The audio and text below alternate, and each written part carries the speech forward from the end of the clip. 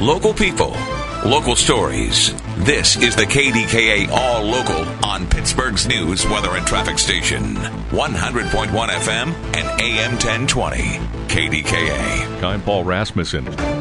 This just in. 100.1 FM and AM 1020. KDKA. Shaler Police are asking residents to stay away from the scene of a standoff on Oakmoor Drive. Officers are on the scene near Burchfield School where a man is barricaded in a home. The incident does not involve the school itself, and police are asking parents not to come to the school at this time. It's on lockdown. Resource officers are at the school as an extra precaution. We will keep you updated with the latest information when it becomes available. Last night on Prime. Need two. Going deep, going for it all, and incomplete.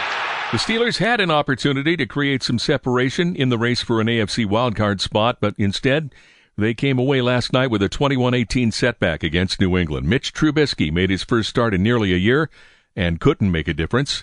Pittsburgh went 3 for 14 on third down, 1 for 3 on fourth down. A West Mifflin firefighter is accused of sexually assaulting two teenage girls. The 14 and 15-year-olds say 20-year-old Christopher Barker assaulted them at the Annex Fire Station. Barker was arrested Thursday and is facing a slew of charges, including aggravated and indecent assault and involuntary deviant sexual intercourse. Sarah's Candies is turning a large canceled order into something good this holiday season. News Radio KDKA's Andrew Limberg explains. Bill Saris tells the Big K Morning Show someone ordered 15,000 chocolate-covered Oreos. Right before they were to ship, the order was canceled. Instead of selling them, Saris is donating them to the East End Cooperative Ministry, which offers emergency and overflow shelters to those in need. Michael Bartley with the ministry says it's a much-appreciated treat. And these people are going to get Saris chocolate before Christmas and at Christmas, a treat they may have never had before. The total of the donated chocolate is around $150,000. Andrew Limberg, News Radio, KDKA. Some residents in Adams Township, Butler County, say a herd of cattle has been a problem in their neighborhood for months. Livestock from a nearby farm are strolling down Abigail Drive in Brookhaven, damaging yards and Christmas lights. Cora Pale told KDKA-TV the cattle are tearing up mulch beds and nibbling on the shrubs. And as you might imagine, there are quite a few piles of poop out there, too. Now, the farmer who owns the cattle says they're loose because several trees fell on his fence. Workers were making repairs there yesterday. A legal setback for the man accused of killing Uber driver Christina Spicuzza in 2022. Calvin Cruz attorneys asked a judge to toss out dashcam video showing Crew pointing a gun at Spicuzza's head because it violated the state's wiretapping laws.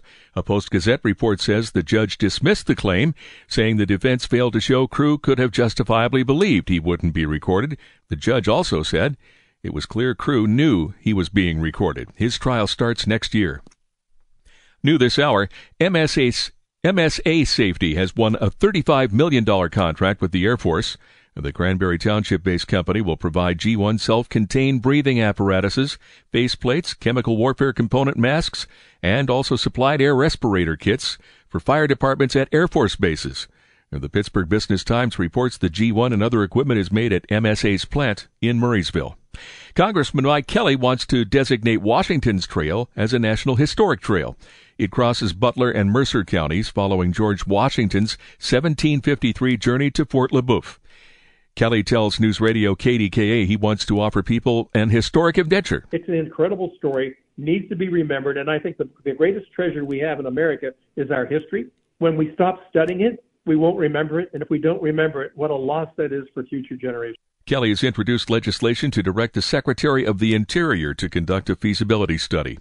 A second daily Amtrak round trip between Pittsburgh and New York City is in the works.